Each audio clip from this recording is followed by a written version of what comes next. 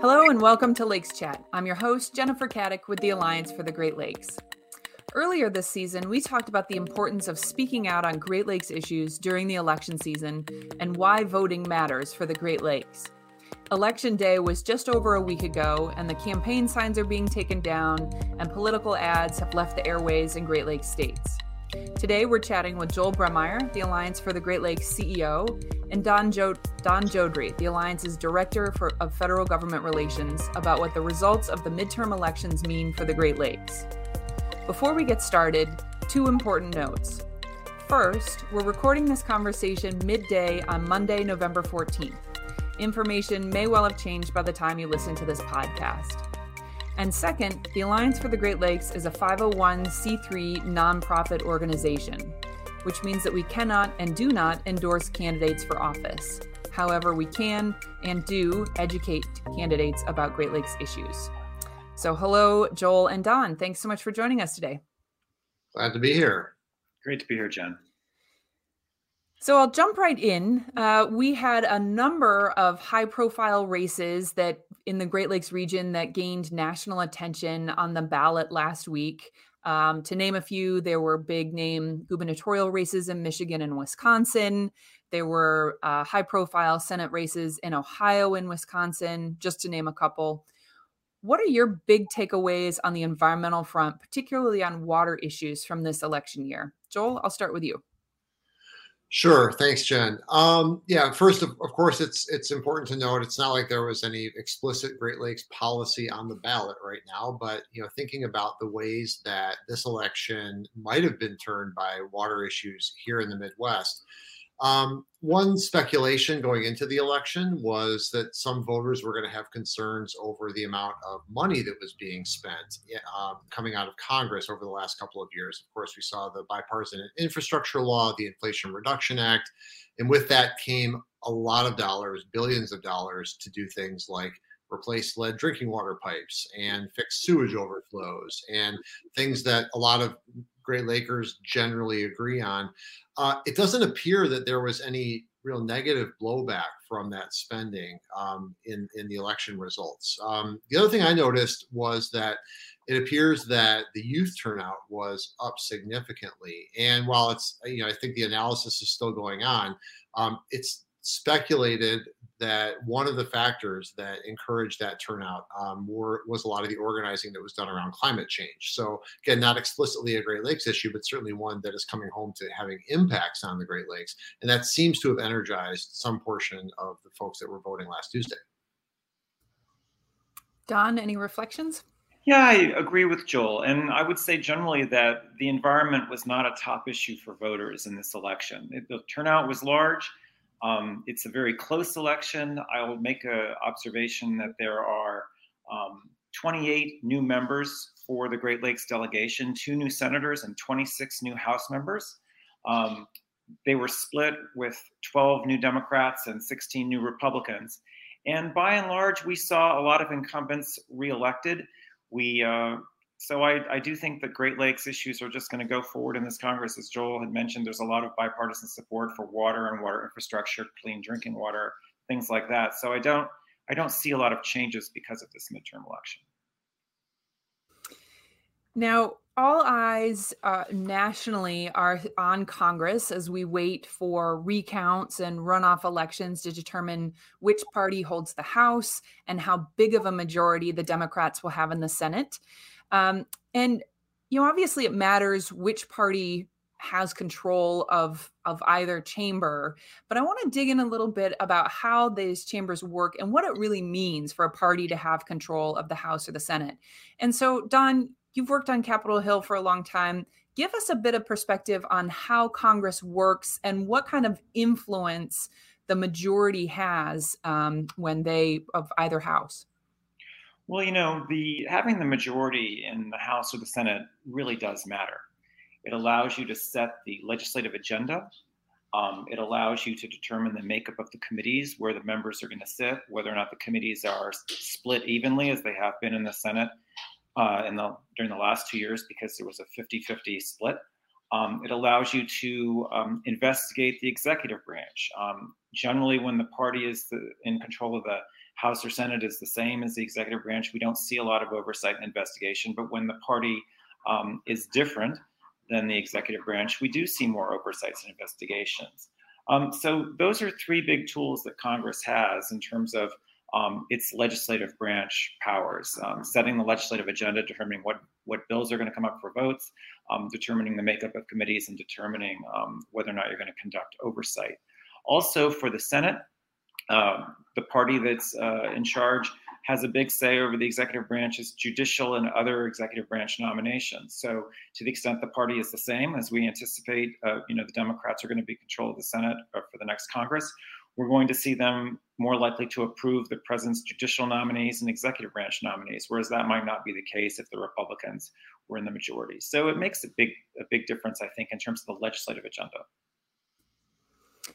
And I think it's always interesting, when we think about Congress, we think of the big moments, you see on TV where there's everybody gets on the floor of either the House or Senate and says yay or nay. And certainly those big votes are important, but so much work happens in the committees that decides what even gets to a floor vote, those thumbs up or thumbs down votes. So tell us a little bit about, Don, what work is happening in the committees. For instance, I know big bills like the Water Resources Development Act, most of that is happening in a committee, right? Oh, right. The committees write the legislation for the Congress to consider, and ultimately, if it's enacted into law, that the president will sign. And as you said, a lot of the work happens behind the scenes in the committees. So the bills that tend to go forward are bills that have originated in the committee structure and have some level of support both within the committee and maybe with the other party, because a lot of things that they're going to pass ultimately into law do require in the Senate 60 votes to get over the filibuster rules. But the committees are really everything.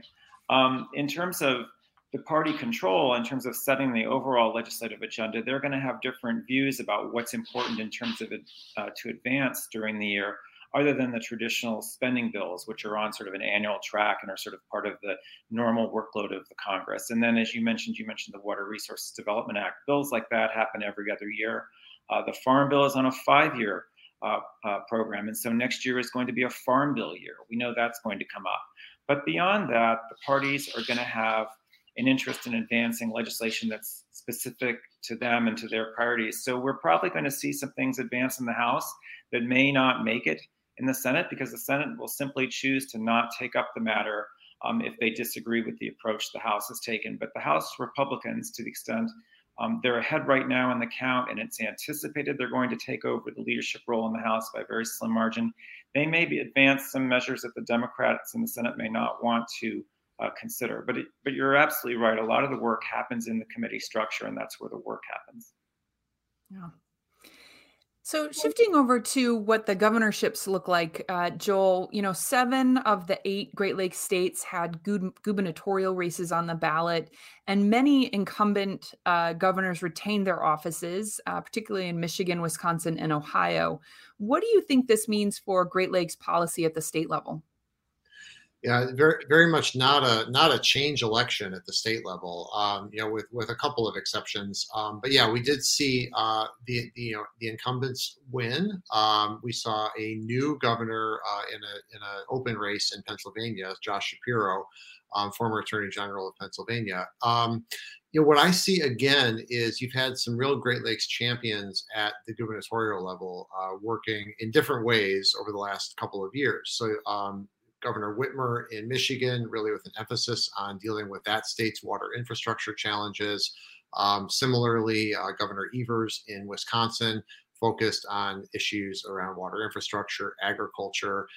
Certainly, Governor Mike DeWine in Ohio focused on agricultural issues in a big way. The biggest agricultural polluter of Lake Erie is Ohio, and so that's been a priority there. I expect those are going to continue as priorities. I had the chance to hear from Governor-elect Shapiro in Pennsylvania in his role as Attorney General at a Great Lakes Commission meeting a few weeks prior to the election. And in his comments, clearly he had been thinking about Lake Erie and the importance of Lake Erie to the state of Pennsylvania. I expect that he'll get involved in those issues as governor. One big thing that's always on my radar is the Great Lakes Compact. This is the state level law that governs how Great Lakes water can be used and makes those very limited exceptions for water to be diverted and returned to the Great Lakes. Always educating new governors on the importance of their leadership in maintaining the integrity of the compact is important. So we'll be certainly doing that with Governor Shapiro, and a refresher for all the other governors. But I think what you're going to see as a result of this kind of, steady as she goes election is that some continued focus on the water priorities that these governors had at the table prior to the election. And I mentioned a few, but each of the Great Lakes governors has something that he or she is working on that's a water priority for them, whether it's dealing with invasive carp, dealing with polluted drinking water. And I expect that you're going to see the folks who, the incumbents who won, double down on those priorities and continue to push them during the upcoming 2 years. I think there will be some new opportunities created, in places like Michigan, where there was really a once in a generation change where the state Senate actually changed party majority. So now it's a Democratic Senate. And so you have the sort of a single party on both the state capitol and in the governor's office there. You'll probably see some additional moves to advance things like water pollution control, potentially things like plastics reduction or additional funding for water infrastructure. There's a long list of priorities that people are going to bring to the table.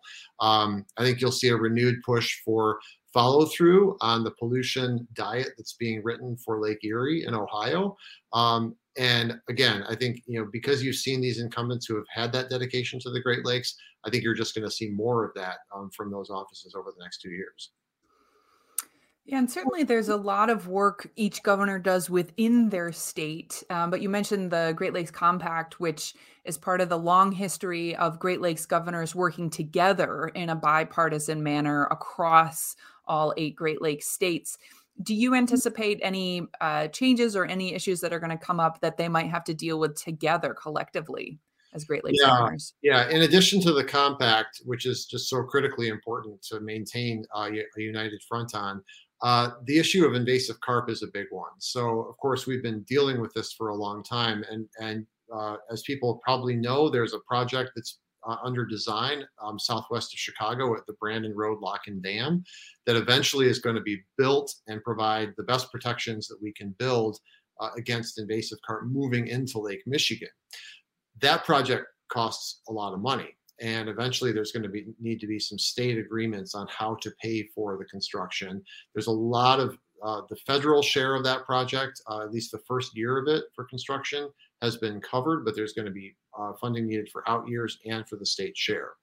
That's going to require some cooperation across state lines. And so we know that Michigan and Illinois, so Governors Whitmer and Governor Pritzker have established a good working relationship around making sure that issue, which is a priority for both states, actually gets the attention it needs. There's going to need to be some continued building of agreements on how to pay for that, including really Illinois and Michigan's leadership and bringing in other governors over the next couple of years. Certainly we've covered the, congressional level, the federal level in Congress, the governors, and there were probably more races than we could count at the local level on the ballots last week. And in a previous Lakes Chat episode, we chatted with Jennifer Lumpkin, who's one of our team members in Cleveland. And she shared a little bit with us about the environmental platform that the Alliance had worked on in partnership with a lot of community groups and local conservation groups in the Cleveland area. And they were using that to educate the candidates for the Cuyahoga County executive race, which was an open seat, first in a long time. For those who aren't familiar, Cuyahoga County is the county that holds the city of Cleveland. So certainly a big area in the state of Ohio there. And Chris Ronayne, I think that's how you pronounce his name, won that race, and he's taking that office on January 1st. but the work to educate candidates doesn't stop on election day, right? And so, Joel, where does work like that happen from going forward from here?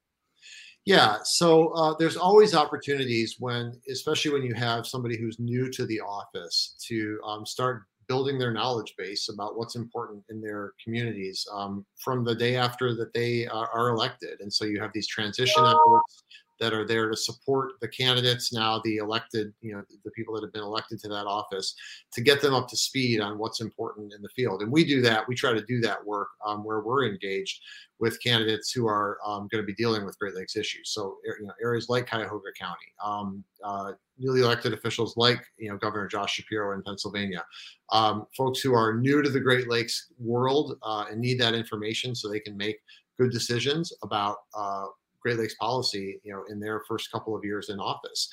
And that's something that, the Alliance and other groups across the Great Lakes region are doing right now, is making sure that those candidates, now elected officials, understand which water issues are really important to their community. Because again, as we've talked about, water investment, water regulation, just keeping our water clean is one of the most bipartisan / nonpartisan issues there is. And in my experience, a lot of elected officials want to be on the right side of the Great Lakes from day one. And so we'll give them the information they need to make the smart choices. And Don, it sounds like you're also going to be busy doing a lot of that education work. I forget how many new members you said there are from the Great Lakes region in Congress this year. 28. And yes, we will be meeting with them and educating them and getting them up to speed on our issues. And as Joel mentioned, a lot of the issues around water are bipartisan, and there's a lot of support for that at the local level and the state level. So it's not that it's not a divisive issue to go in and talk about. They hear a lot about this from their constituents. So yes, we will be meeting with a lot of new people as the Congress convenes in January. That's great. In addition to all of the offices that are on ballots, there were a couple of high-profile ballot measures that voters had a chance to weigh in on environmental issues. In New York State, voters approved a $4.2 billion Environmental Bond Act. In Cook County, Illinois, which is where Chicago is located, voters approved an increased tax levy to support the local forest preserves, which is parkland in the Cook County area. And both passed by wide margins. Each had roughly sort of 2 out of 3 voters were in support. In an era where everything seems so divided, it seems like every election we're hearing about, the races are decided by increasingly small margins. I think it's interesting that when you pull out environmental issues and have them stand alone on a ballot, they seem to be pretty successful. Why do you think that's the case? Joel, let's start with you. Yeah, so 2/3 majority, yes, is still an uncommon result for anything, right? And so what you see there is that people are crossing party lines to vote for those referendums, or however it's presented in that state or the county. What I see there, number one, is that people understand that a good environment leads to healthy people, healthy families, healthy neighbors, and a good quality of life. And that's something that's worth spending on today, because people know that investment is going to last through tomorrow, the next year, and the decade after that, right? So there's a basic understanding of that I think is really encouraging. The other thing I see is that, again, going back to the top of this conversation, voters aren't concerned about spending if they know that spending is being invested in something that's going to help their community, is going to help their neighbors, themselves, improve their health, and protect clean water, clean air for generations to come. And so often when we get caught up in this concern about, are we spending too much here or spending too much there? Voters understand that spending on the environment is an investment in today and in the future, and that the benefits really are incalculable. And people are willing to make those choices, again, across party lines, even when we're in what we're in right now, which is a high inflation environment. The investment in the environment is something that is seen as an absolute must by communities across the Great Lakes region. Don, I don't know if you have any perspectives from Washington on that. I'm just going to add one thing. Joel is exactly right about the connection between a healthy environment and public health. It's important, but it's an investment in the economy. Generally, environmental investments are also investments in a robust economy and a growing economy, and I think people realize that, and that's why they're willing to make them. So it's really you get sort of a multiple thing out of it. It's not a either or. You can have a healthy environment or a healthy economy. Actually, investing in the environment pays good economic dividends. And so, looking ahead, we obviously are going to have a busy January as all of these different elected officials start to take office. For candidates-elect, no matter where they are on the political spectrum, what are we looking for them to tackle in the coming year? Don, I'll start maybe with you, thinking about the federal level. Well, sure. At the federal level, we have a number of priorities. They're very similar to last year. We're going to be looking for the new Congress to be investing in the programs that we've been advocating for years in terms of water infrastructure, the Great Lakes Restoration Initiative, other federal projects like Joel mentioned, Brandon Road. We're going to be looking for them to provide funding in the annual spending bills, as well as anything else. So that'll be one thing. We'll be also looking for them to prioritize existing programs and things that are underway, like the Great Lakes Coastal Resiliency Study and things that deal with coastal climate change adaptation, things like that. So we'll be looking for them to continue some of the things we've been advocating for years. Joel, I don't know if you want to add anything on the federal level and have any thoughts on the state level. Yeah, one thing I mentioned on the federal level is that the Great Lakes does play a big role in the negotiation of the Farm Bill because I expect Senator Debbie Stabenow from Michigan to be the chair of the Agriculture Committee, and so as Don mentioned earlier, that legislation will be up for renewal next year, and there will be a ongoing negotiation there. And of course, that is the biggest determinant of federal policy around agriculture, which has a huge impact on the waters of the Great Lakes. So that's a great opportunity for us and many others to work with the Great Lakes champions in the Senate on advancing a farm bill that's going to be protective of clean water. So that's a big one. The other area that I think that Midwest, at the state level, Midwest governors and legislators really need to stay up to speed on is the implementation of our water infrastructure funding and policy, right? So we're seeing unprecedented, well, I shouldn't say unprecedented, we're seeing a major investment in water infrastructure here in the Great Lakes that's been unseen since the 70s. And so that's phenomenal, but there is a lot of work to do over the next 4 years at the state level to make sure that those funds go to where they're needed most, that the states are being really smart and strategic about how to get the best clean water outcomes for the largest number of people, and making sure the communities that have been disinvested in for decades get the support they need. That's a big order, and so I know making sure that the governors and their legislatures stay focused on managing those programs is going to be really critical. And as I mentioned earlier, I think there's going to be opportunities here and there in key states, like for example with agriculture, Wisconsin, Michigan, and Ohio, to be looking at policy changes. There will be opportunities, I think, to start addressing this scourge of plastic pollution because the states are just getting frustrated with the lack of policy solutions at the federal level. I think you're going to start to see a spark there, and I'm sure there will be more. But the thing that will not change is there will continue to be a high priority focus on the Great Lakes as the environmental issue that brings this region together, and that, as I said earlier, decision makers want to be on the right side of. Well, thanks so much, Don and Joel, for sharing your perspective on the election. Certainly, it's still an evolving issue. I know we're all going to be paying close attention to those final recounts and the runoff in Georgia to see who controls and how much of a majority in both houses. So thank you, both of you, and we appreciate you for taking the time today. Thank you. Thank you for listening. On our website, greatlakes.org/lakeschat, you'll find links to more information about the topics that we talked about today, and you can also sign up for updates to stay in the know about Great Lakes issues and opportunities to get involved. Special thank you to my colleague Michelle Farley, who produces this podcast. Be sure to subscribe so you'll know when the next episode drops. Talk to you next week.